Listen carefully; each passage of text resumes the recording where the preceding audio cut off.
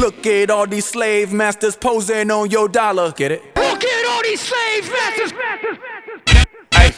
I swear to God, Craig has a sexy ass voice. No, I never. totally. I know, Ready Player One going on. right? I'm ready to play with his one, but more like Ready Player Fun. All right, what's up, everybody? Welcome to the first episode of Bay and Dre. My name is Luke. This is my co-host. Andre. Yes, my co-host Andre, and we actually have a very wonderful guest tonight, Adam. Yeah, hello. Thanks for having me on. This is great. No problem. No, thank you for coming on. Really, thank you for coming in more ways than one, obviously. So, yeah, it's gonna be like this. Let's just start off with tell us a little bit about like where you are currently located. Just give us a little backstory of like who you are.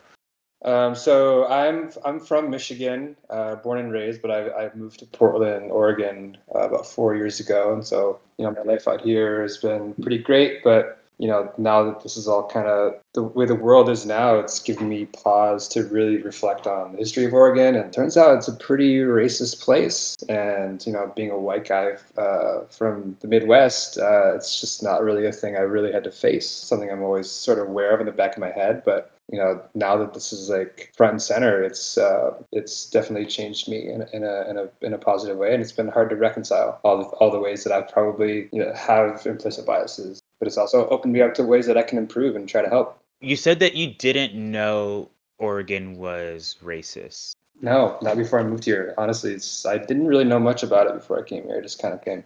What would make you like say that Oregon's pretty racist? As a person of color or a black person, for me, it feels like America's just racist everywhere. Yeah, and you're right. When it was founded, of course, at the time when territories were becoming states, there was a lot. Racism was as American as apple pie. But Oregon was one of the first states to put it on paper and like be very clear about it. There are laws up until the 70s prohibited Black people from owning homes, from owning businesses, from getting proper education. Even voting rights weren't ratified in Oregon until the 50s or 60s. So it's a lot more recent than people think. I knew about like the territory shit. I did not know about the voting rights and stuff. That's fucked up. Yeah, they were like one of the last states to ratify their amendment to allow Black people to vote. And it was predicated on being a white utopia that was like in the manifesto. That was the manifest destiny out west to come here. There was literally laws stating that if you were Black in the state of Oregon, you were subject to 39 lashings every 6 months. You didn't leave. It was like if you stayed more than 3 years, I believe. Those are very like clear, like that were justified based on this white utopia principle. So, I'm curious. Oh, go ahead, Dre. I know that there's a large Native American population in Oregon, and I'm just wondering if they had similar laws for Native Americans. It's very likely that they did. I think it was more clearly targeted towards Black people, although I know that it was widely used, towards all people of color. So that includes Indigenous folk. But I know specifically in some of the language, it's Black people specifically. I don't even know why we would want to live there, though. It rains so much. It does rain a lot. You're right. It's beautiful. I've been to Oregon. I've been to Portland. It's beautiful, but yeah, no, I'm cool. my ex is from Portland. She lived in Eugene. She took me to Pacific City. Yeah, it's on the coast. Yeah, because her family owns a house off the shore, and so yeah, I've seen a lot of Oregon, but yeah, I'd rather stay in California. Yeah, sure. California's great. I've been a bunch of times. It's awesome. What made you move there? I moved here with a partner actually, and that happens to a lot of people. You kind of come out west with this romantic idea of having a great life together, and then it's actually really hard to live here in the winter. Like you said, it rains a lot and it's really cloudy in the winter. It turns out it's really hard on the soul. It's really hard on the mind. It's hard on the emotions, and people break up more times than not. Like there's actually a running joke that this is the Valley of Tears.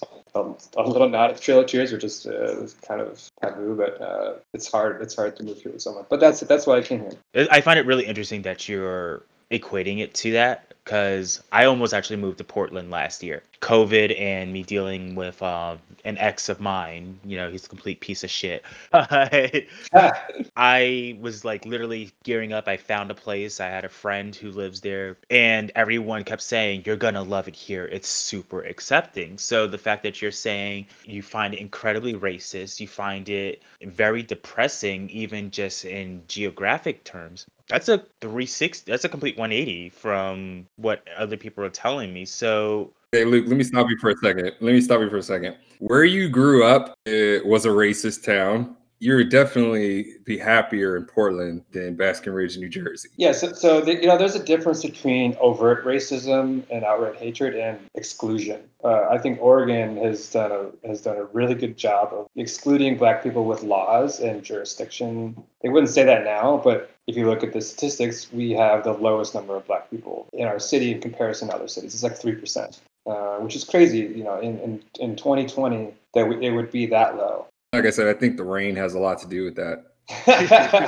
I mean, Voodoo Donuts is amazing, but not amazing enough to live there. It's fine. I went there once. And that was enough. I'm just like wondering, like, it starts raining and Black people are like, "I can't swim," and they're like, "Damn." Yeah, that could be part of it too. But it is otherwise very beautiful, and yes, there is a relatively accepting community, but again, it's like gentrification, for example. There's two main areas of Portland that are sort of like hot spots, like art districts and sort of where all hipsters go to hang out, the bars and shops and get your like artisan pizza. And they were not more than 10 years ago Black communities. And now they're not. And that's like a direct impact of capitalism sort of just taking over those areas and making it difficult for sort of these lower economic status like businesses to thrive, and they push Black families out. And of course, you see that all over America, but it's very much happening here too. Now, does this feel like personal, like legacy? Do you feel like the discrimination that you're witnessing that's happening towards people of color and minorities, do you feel like it's because Oregon started as such a incredibly racist, like, white American based state? It's tied to the history. I mean, it can't not be. I don't have any direct evidence of that. But again, this is like a problem of like the modern city. It's like the pure economics of it. These people with money, they want their like artist avenues with their $14 bubble tea shops, and any businesses there that were like community hotspots or places that have been there for 20 years just can't make it. The rents go up and grocery stores get shut down and they get replaced with condos. Some of the more community-owned ones get pushed out. Yeah, I feel like that happens everywhere. Yeah, and it is systemic that we weren't able to buy any of the property to begin with, so it's easy to push us out, and we're going to deal with that everywhere. It's not just Portland. Right. I mean, it's like it's hard to compete against Whole Foods. When a Whole Foods comes in, you can't afford that. It's like, hey, do you want a bottle of water? $9 fucking. It's organic. And I'm like, bitch, all of it's organic. It's water. Yeah. If you really think about it, though, like if you own the building that Whole Foods is in, you're making money. You're keeping the community the way you want it to be. And that's the problem. Like, we don't own anything. We aren't able to control how much people are paying for rent or to keep people in the community because we never owned anything. I mean, maybe we should start. We should combat Whole Foods with Whole Foods and just hire a bunch of the strippers and, We need to own the building that Whole Foods is in and just make money. Let you get your bubble tea or whatever you want, and we'll just make money off of that. That's all you have to do. Just got to own the land, own the property. That bubble tea, because it's thick. Yeah, we need them thick. It's got to be thick. Go to Whole Foods. You have some strippers here. Okay, sir. So how thick you want your bubbles? And just puts a couple in, and it looks like two giant cheeks. Your bubble tea be clapping as you're walking out. But, all right, back on the topic. Okay, we've got some insight of what Portland is like from your perspective. What is going on over there? Because the last time I talked to you, we were able to have a quick conversation, but we were actually having a conversation. You said that COVID was happening incredibly rough over there, which I'm pretty sure it hasn't let up. On top of that, now you have the protests and the riots going on. And, as you're talking about all of this systemic racism that's still in place, 3% of the population is black. What is that like over there? With COVID, people are still showing up. People are showing up with masks. They're showing up with hand sanitizer. There's lots of community support. There's lots of education around it because, of course, you have white opportunists that just want to break stuff, and that's happening everywhere. And Oregon is not innocent of that. However, the majority of people have been very peaceful. There was an Apple store that was broke. Who cares? Fuck Apple. There was like a Louis Vuitton store. A bunch of purses were stolen. Awesome. Like, take those purses. Nobody cares. There were a couple small businesses that were hurt, and that really sucks. However, most of the protests, and it's 20 days counting now, have 10, 15,000 people showing up every day. And more times than not, black-led. If they're not black-led, they become that way very quickly. And, it took some learning from a lot of people because, you want to show up, but also it can very easily become about you. And you just have to be humble about that. What do you mean by that? Like if you're a white person at a protest and you're inciting the vocals to chant some statement about George Floyd or no justice, no peace, are you doing that for yourself, or are you talking over black voices? Because I've seen that happen. But also it is mostly white, so it's like, if we're out there, but they've been very good about just making it black centered. Okay, how have the police responded to this? And how have you, like what are you feeling about this? Not just what you're seeing, but like, what are you feeling inside? Like, your thoughts on this? Well, I'm a 100% like fuck the police abolitionist. Like I've had that attitude since I was a teenager. The police are inherently violent. They're not there to protect us. When you're down at the protests and you have people trying to have conversations. I was just down there the other day.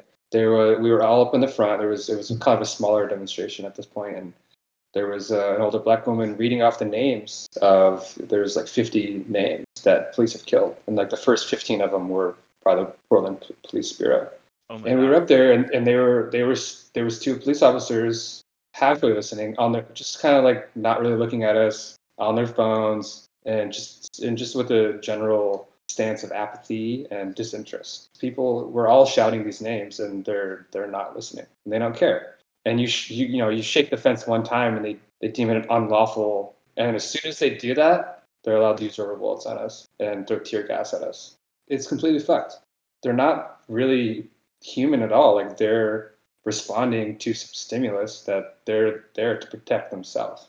I'm pissed. I was down there, the same evening. There was a young black girl voicing her justified anger. There were two police officers there. They had their attention at this point, but their response was, "What about our story? What about our point of view?" And there was no response to the actual like hurt and emotion that this girl was trying to communicate. We've got to have a new way to monitor the community. There was a point when they charged us, and I was screaming in their face because this fire like went off in my belly, and I couldn't believe that they would attack us like that. Their own people that we live in the same city. It just doesn't make sense. Like, how does that make sense that you would attack your own people willingly? You volunteer yourself to do that. And then one of my friends got arrested after that, and it was kind of a crazy night. Yeah, they're not here to protect us. I mean, it's very clear. We need police reform. That's pretty much what we need to do. That there's nothing that we can do with protesting and yelling in a cop's face, or you standing in front of me if they're giving me, issues. We have to go and reform things. And also, like, the committee, like they should not have oversight of their own department. That should be a totally separate department that has no affiliation with police at all. Even autopsies, all autopsies should be done by another party. It shouldn't be done with something that's connected to the police. That's everywhere, not just in Portland. Yeah, to a lot of these guys, like, this is just a job. They trained 6 months for it. They probably didn't graduate college in any way, or any other kind of education, I should say. It's like a vocational training to just kind of show up with your riot gear on site for every response. You need more training to become a barber. Cut hair, you need more training than to become a police officer. That's crazy. Their literal job is to enforce the law. If you want to be a lawyer, you have to study the law for like 8 years before you can even begin to be a lawyer. Yeah. Like, why can't we treat the police the same way? It makes completely no sense. Yeah. We've talked to multiple people of color, but hearing this come from a white male who is admitting, like, I haven't seen the biases as much until now, it's just kind of like hitting a little different. No, like, don't take this the wrong way, but you're in the group of people that would be least affected by systemic racism. And the fact that it's so blatant now, it's so out in the open and just happening, that you feel even compelled, like, I can't just sit here and it can't be ignored. It's just wild to me. Yeah, how could I, what kind of person would I be if I felt this way and then stayed home? Not to cut you off, but I grew up, as Andre said, in Basking Ridge, New Jersey, and Andre, he's actually my cousin. He's lived with us every summer until how old? 19, and then I moved in with you guys. Where I grew up, or actually, let me rephrase that. Where we grew up was so racist, like shit like this would happen daily. I used to get pulled over every day, and they used to ask me where I was going, to the point where your mom had to go to the police station and ask them to stop harassing me. Yeah, I mean, Kenny has a story, Kelsey has a story. I definitely have that story. I had to change high schools because of the racism. You remember that time that I picked you up and we were going back to Maryland? And we got pulled over with Nikos in the car, and the cop asked for everyone's ID in the car and said we all had warrants, and then let us go. Yeah. It happens all the time. But at this point, like, there's no point in sitting here dwelling on that. What we need to do is figure out how we can change things. Like, there's power in numbers. And at this point, people actually see what we're going through. How do we use this momentum to change things? That's the real question. Right. Yeah, that's right. Like, where do we go from here? But Adam, just questioning, now that you have this awareness that you're picking up on, like, you're seeing, like, all this discrimination, you're seeing these systems in place that are kept, meant to keep certain groups down. And it's not just black, it's gay, it's anyone who's not part of what essentially is white Christian males, wealthy white Christian males. What does this change feel like? What are you noticing from before when you realize this to now that you're seeing all of this? Before, I would say, of course, the Black Lives Matter movement has been something that I've openly supported since its inception. And when you live in a city like Portland, you'll have people with Black Lives Matter signs in their yard, but there's no black people around. And so just kind of stewing in that for a while, and just not really sure how to respond up until this point. The shift in me has been because of COVID, because of the people who just aren't working. They have time. That's time to organize. That's time to put out material and resources to educate. Personally, I'm on Instagram constantly, Facebook, reading how to educate myself around things that I didn't know before, and ways to just show up. And part of that is, I'm a web designer. I work for a tech company. You consider, like, any wealth in the United States, especially when you get into the corporate world, is a direct beneficiary of white supremacy and the legacy of the exploitation of labor. And you have companies like Microsoft and Walmart and Amazon, and they're using prison labor to keep their costs down. And it's a way we've legalized slavery in the modern world, and it's just something we just don't think about. We just have accepted it as a reality. In my company, I just straight up brought it up while this was going on. I'm like, with our leadership, with some of my team, we need to have a space to talk about this. How does corporate America respond to this? Because when you get down to it, capitalism doesn't work without exploitation of labor. It just doesn't. I mean, that's completely what capitalism is. Sorry. In my heart, I'm like reconciling with my entire career is based on the promotion of capitalism, and I've been wrestling with that. Like, so with the position of power I find myself in, trying to bring some of those initiatives into how we make money as a company, and asking our leadership to just look at that. Do we have clients that use prison labor? Very clearly, we can look at that and say yes or no. And if we do, then that looks it up. That reflects bad on every employer that works for them, including myself. That's something that we got to keep bringing to the table, because change doesn't happen overnight. Where does that stop? Because we all benefit from some sort of labor. If you have a phone, that's definitely basically slave labor in China or India. So, and our clothes are definitely not made here, most of them. So where does it stop? I'm not gonna lie, I bought $100 worth of shit off of Wish last night. Not gonna lie, they were selling sex sheets. It caught my eye, but but I'm just saying, Hold on. like, There's sheets that you can get that your juices don't mix in. yeah, I'll send you the link. Like they're like wicking material, like sports. This one wicking? was I think it was spandex and latex. Okay, yeah, send me the link later. We won't talk about it right now. Send me the link later.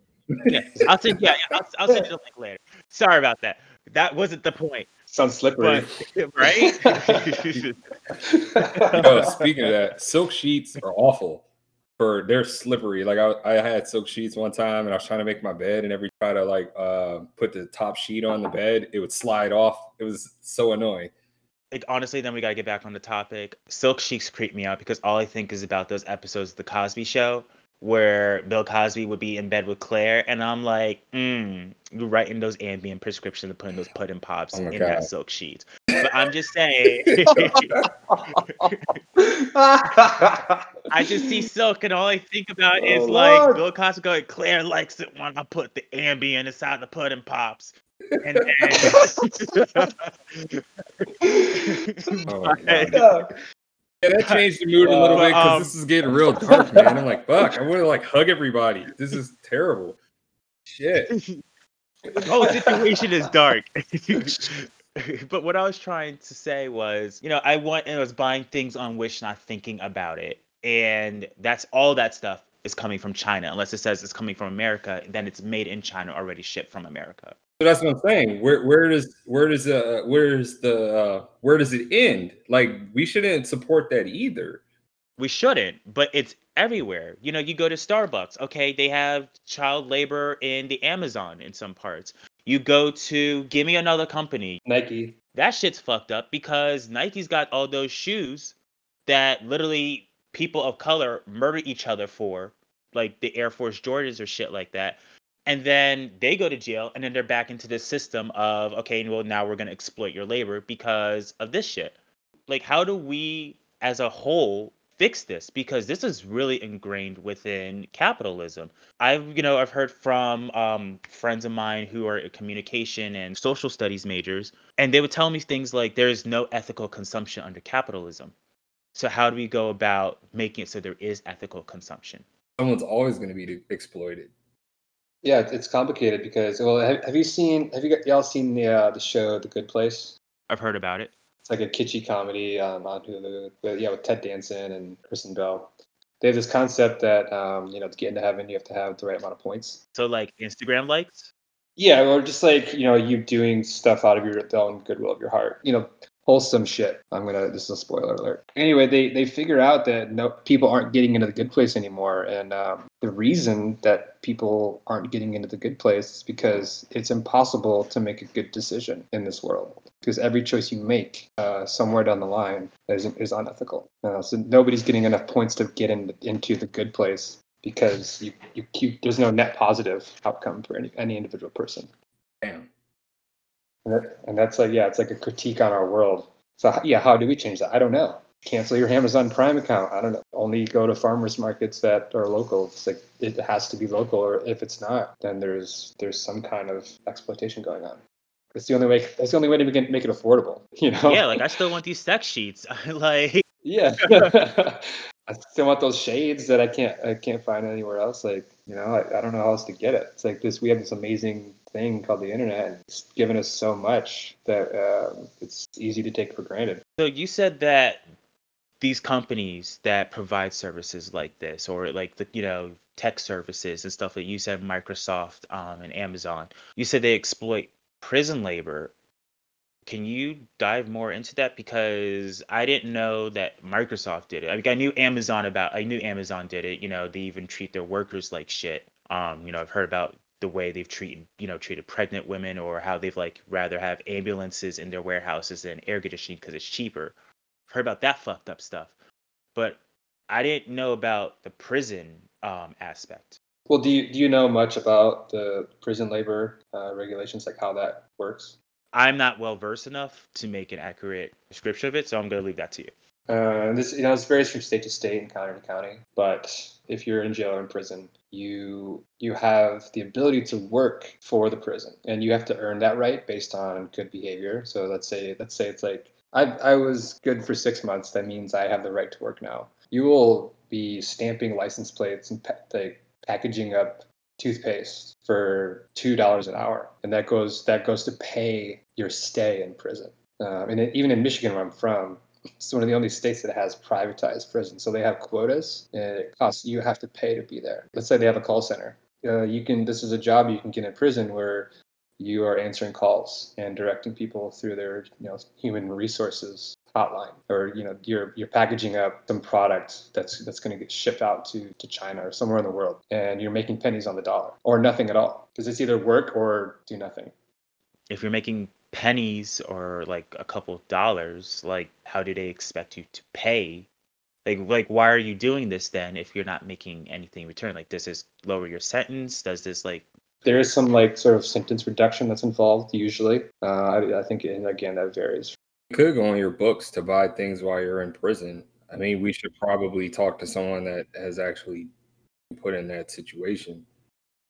I mean, you do need toiletries and things while you're in prison. Someone either has to put money on your books for you, or you have to accumulate that money somehow. That's fucked up. Yeah, I think it's called a commissary. Like you can buy toothpaste. You know what's funny? I knew that was what it was called, but I was trying not to say that because when I was in LA, there was this hipster place called Commissary around the corner from where I used to live. And I was just kind of like, do they really use that as the name of the restaurant? Wow. Talk about tone deaf. Right? Goddamn. Like, goddamn.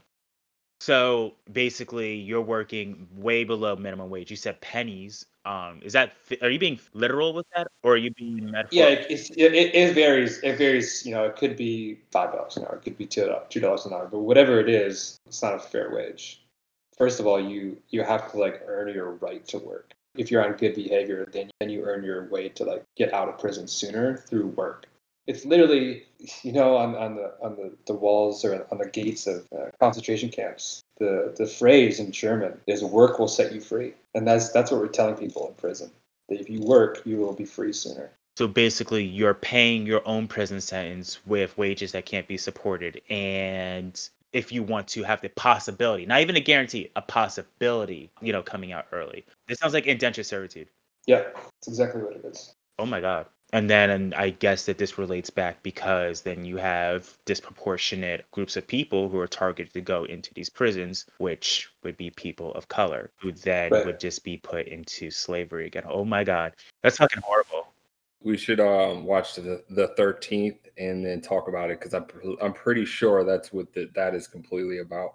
And you have like in the 90s, the war on drugs, where it became the crack epidemic in black neighborhoods, and so you have the U.S. government injecting crack into these neighborhoods and then criminalizing crack distribution, and then sending in militarized police to arrest the fathers and sons and mothers of those communities disproportionately in mass waves. And so you have this huge spike incriminating people of color and people of low economic status over a fabrication. With that information, that we're discussing, what is your opinion then? I mean, you did say earlier you've never liked cops, but do you believe that there's any good cops then out there, or?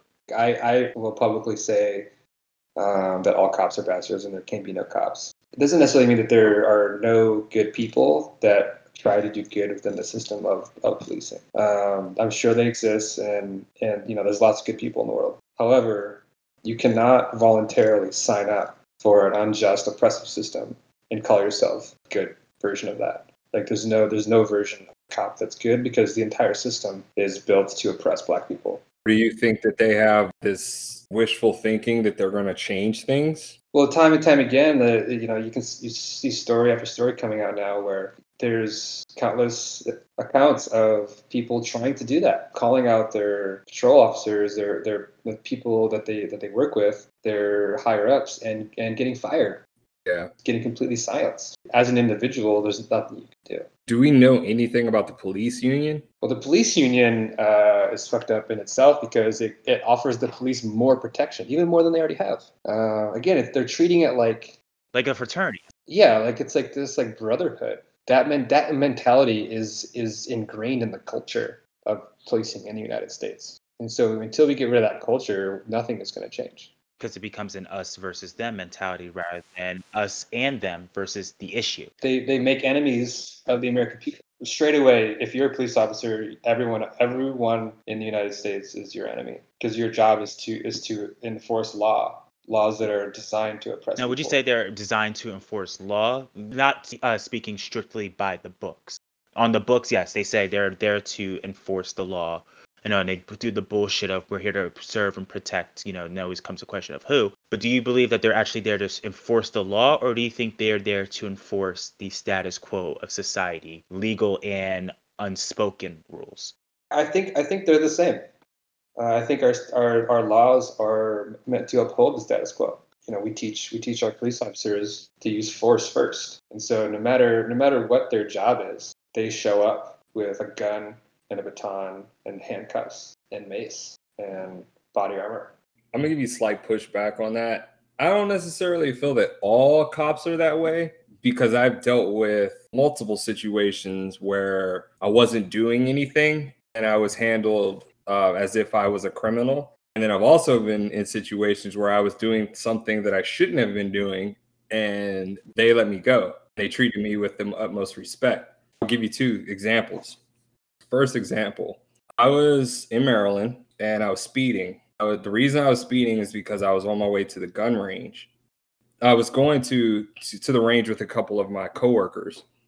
I borrowed my friend's gun, and this is the first time that I ever had a gun in my car. I didn't know that when you're supposed to transport a gun, you're supposed to have it in the trunk. I had it on the passenger side on the floor. I got pulled over for speeding. The cop sees the gun in the case on my passenger side, and then he makes me get out of the car. Then he talks to me. He asks me where I'm going, why I have the gun in the car, and I told him the whole scenario. He ran the gun just to make sure that it was legal, and then he said, "Idiot, don't ever drive around with the gun in your car. If you're going to do that, it needs to be in the trunk." He gave me a speeding ticket and let me go. I could have easily been a situation where I could have been arrested. I could have been shot because I had a gun in the car. But I've also had situations where I'm driving my car and I get pulled over and I'm asked, how can I afford my car? I'm not breaking the law at all. I'm just a black man in a car, in a nice car. So I can't necessarily say all of them are bad. It's just those certain ones that they should have psych evaluations before they actually start working. I've had way more bad experiences with cops than good experiences, but that one situation right there, I could have been shot and killed for having my friend's gun in my car. Now, I have a question to you, Andre. Because even though I've had both good and bad experiences with the police, not many, but definitely the bad have outweighed the good, and I have a squeaky clean record. Do you feel that the bad ones, because of their position of power and authority that they are given, do you feel that really matters what the good ones do? Because yes, that cop, in this example, let you go and just told you you're an idiot. But the fact that we're giving props to an officer for not being a racist piece of shit and gunning your ass down is kind of fucked up when that's his job. Your job is to serve and protect. Yes, he could have arrested. Yes, he let you go. That's awesome that he did that. I'm glad nothing happened. But I'm looking at this situation like, okay, but we shouldn't really be giving this man a round of applause or this woman a round of applause because they didn't end up being a piece of shit. Okay, I understand where you're coming from, but I like to drive fast. I was definitely breaking the law. I could have gotten a reckless driving speeding ticket. Okay, Adam, it's fucking Fast and Furious with this one. Literally, this man has taken me 160 miles an hour on the freeway. So, in that situation, I wasn't doing 160, but I was probably doing 120. This is my Audi. So I definitely could have got a reckless driving ticket in that situation. But no, the real problem is there's no accountability for people murdering people or like if someone makes a complaint, there is no accountability. They're protected by the union and also the way the law is written. So if you say that you felt that you were in danger, even though you weren't, it's going to get thrown out. There has to be a change to the system where if someone murders somebody or uses excessive force, then they should be held accountable for what they do.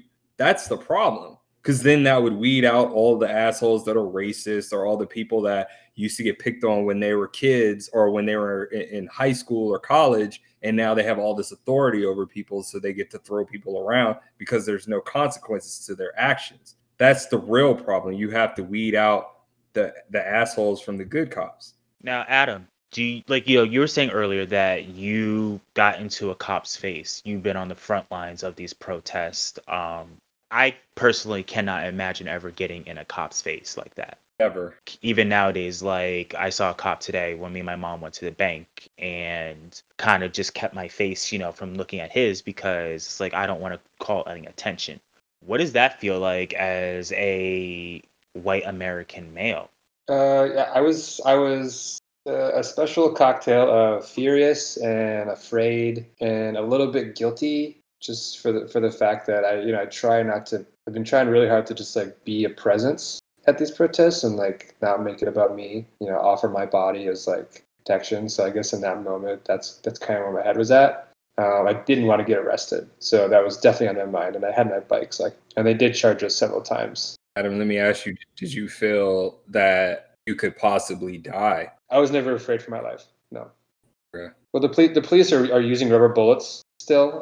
They don't have live ammunition, but rubber bullet, it's just a regular bullet with rubber around it. It's like still coming at you as fast as a regular bullet. People are getting seriously hurt.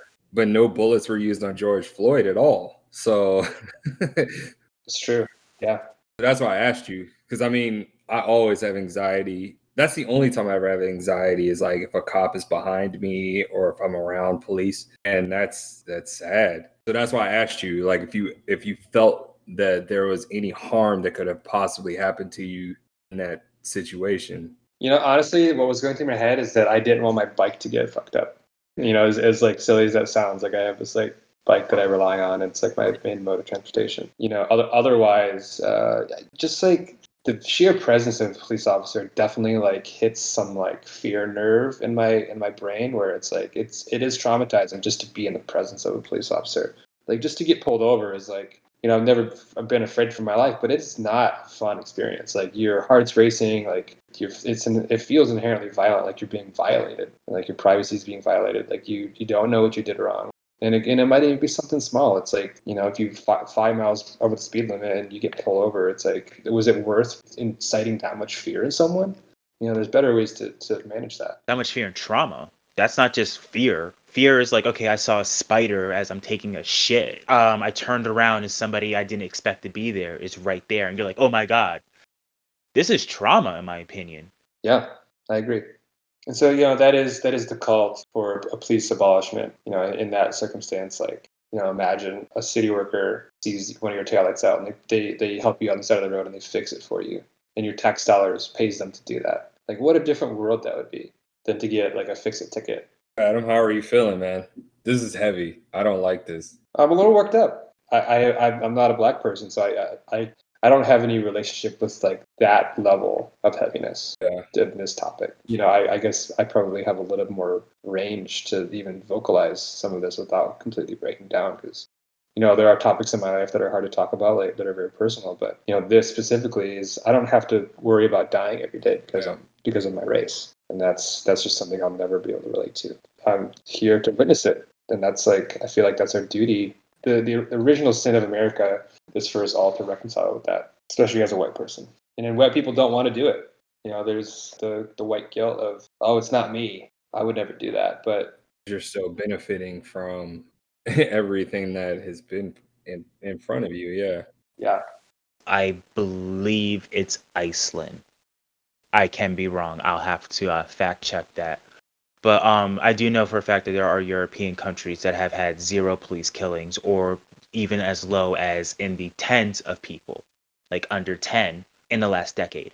and I've talked to my mom about this and she disagrees, but do you think it's possible that America could get to that point where we have such a healthy relationship with law enforcement that it's no longer toxic and it's actually safer to have them around because we don't have to worry about them murdering us? And do you ever think that America actually get to that point that we are not going to have to worry about the police being, about calling the cops, making the situation deadlier than it might already be?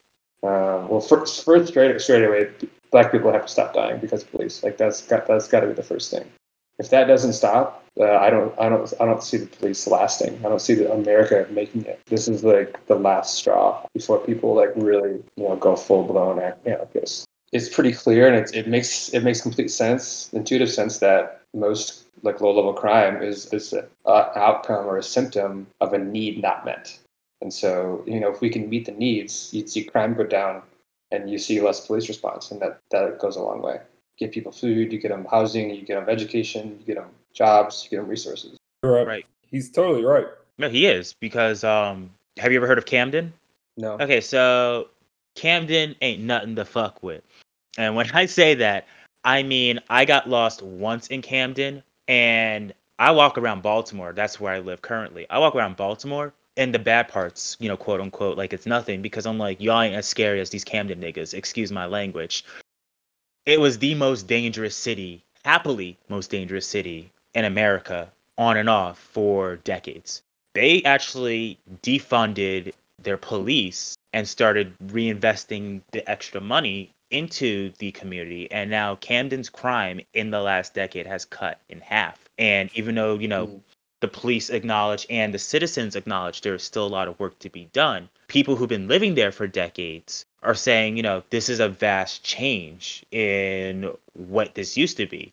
In Camden, I remember I had a friend, she was basically a real life Hillary Swank. She would go into Camden to work with the inner city kids there, and she would tell me stories about how they would be chanting and cheering. And when she would ask them, like, why are you guys cheering? They're like, we're the most dangerous again. That's something that was to be proud of. And she'd tell me, like, there's like areas where cops would even go to get you if you got a 911 call, because that's where you went to die because of all of the crime and the gang violence.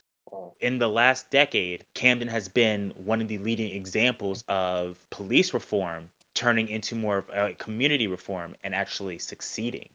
So we have a shining example of this working, right? And it worked in like the worst case scenario. It worked in the worst case scenario. Like, I shit you not, Baltimore will be like, oh, we're the most dangerous. It's like, yeah, in a few pockets.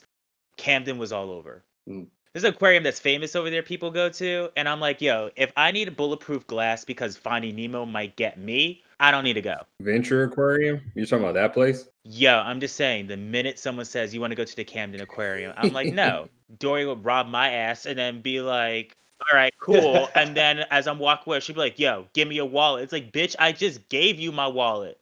No, you didn't. I forgot. Exactly, right? Do it again. It's because there's a Martin Luther King Boulevard. The doors go lock. Same with Malcolm X Avenue. Like, yeah, that's why. They run straight through campus. It's just like, nah, not doing that today. Yeah, and there's all these streets being named to Black Lives Matter, and it's like we already did this. We renamed streets to try to push a movement, and it just sort of localized the problem right to those areas. It just kind of shifts them around. Either keeps them in one area, or it's like, okay, once it becomes hip and chic and you see, white women with a Starbucks, then you're like, okay, it's time to shift them again. Which is actually going on in my neighborhood right now, to be honest. Like, when I first moved in there was a shootout half a block away the first summer I was there. Scary as fuck. Never wanted to happen again. Then a year later, that Halloween, there was 2 college-age white women at 3 a.m. trick-or-treating as sexy angels and sexy devils. I was like, do y'all know where you are at? And they're like, oh my god, we're gonna get candy, Rebecca. And I was like, yo, you need to go home. Like, look, Stephanie, like, I don't know what you're on, but you and Methany need to go home. I don't know where I'm going with this. I'm sorry. This weed tincture is starting to kick in, so excuse me if I'm being goofy as shit. I'm just gonna edit that out. But yeah, no. Let's talk about something more positive and more happy. Like what? Magic Johnson? This has been like a hard couple of weeks. It just brings back all the shit that I've dealt with in my life. I don't want to talk about it anymore. Let's talk about something fun. All right. What is everyone doing for mental clarity this time? Lots of mushrooms. Mushrooms are amazing. Yeah, I got like every day, just like microdosing mushrooms. NW Bay, you need to share with me because you fight the cops, you're sexy as fuck, you woke as fuck, and you got mushrooms. Ooh. Look out. Mommy. Yeah, see? Right? Like, yum, yum, yum, yum, yum, yum, yum, yum, yum.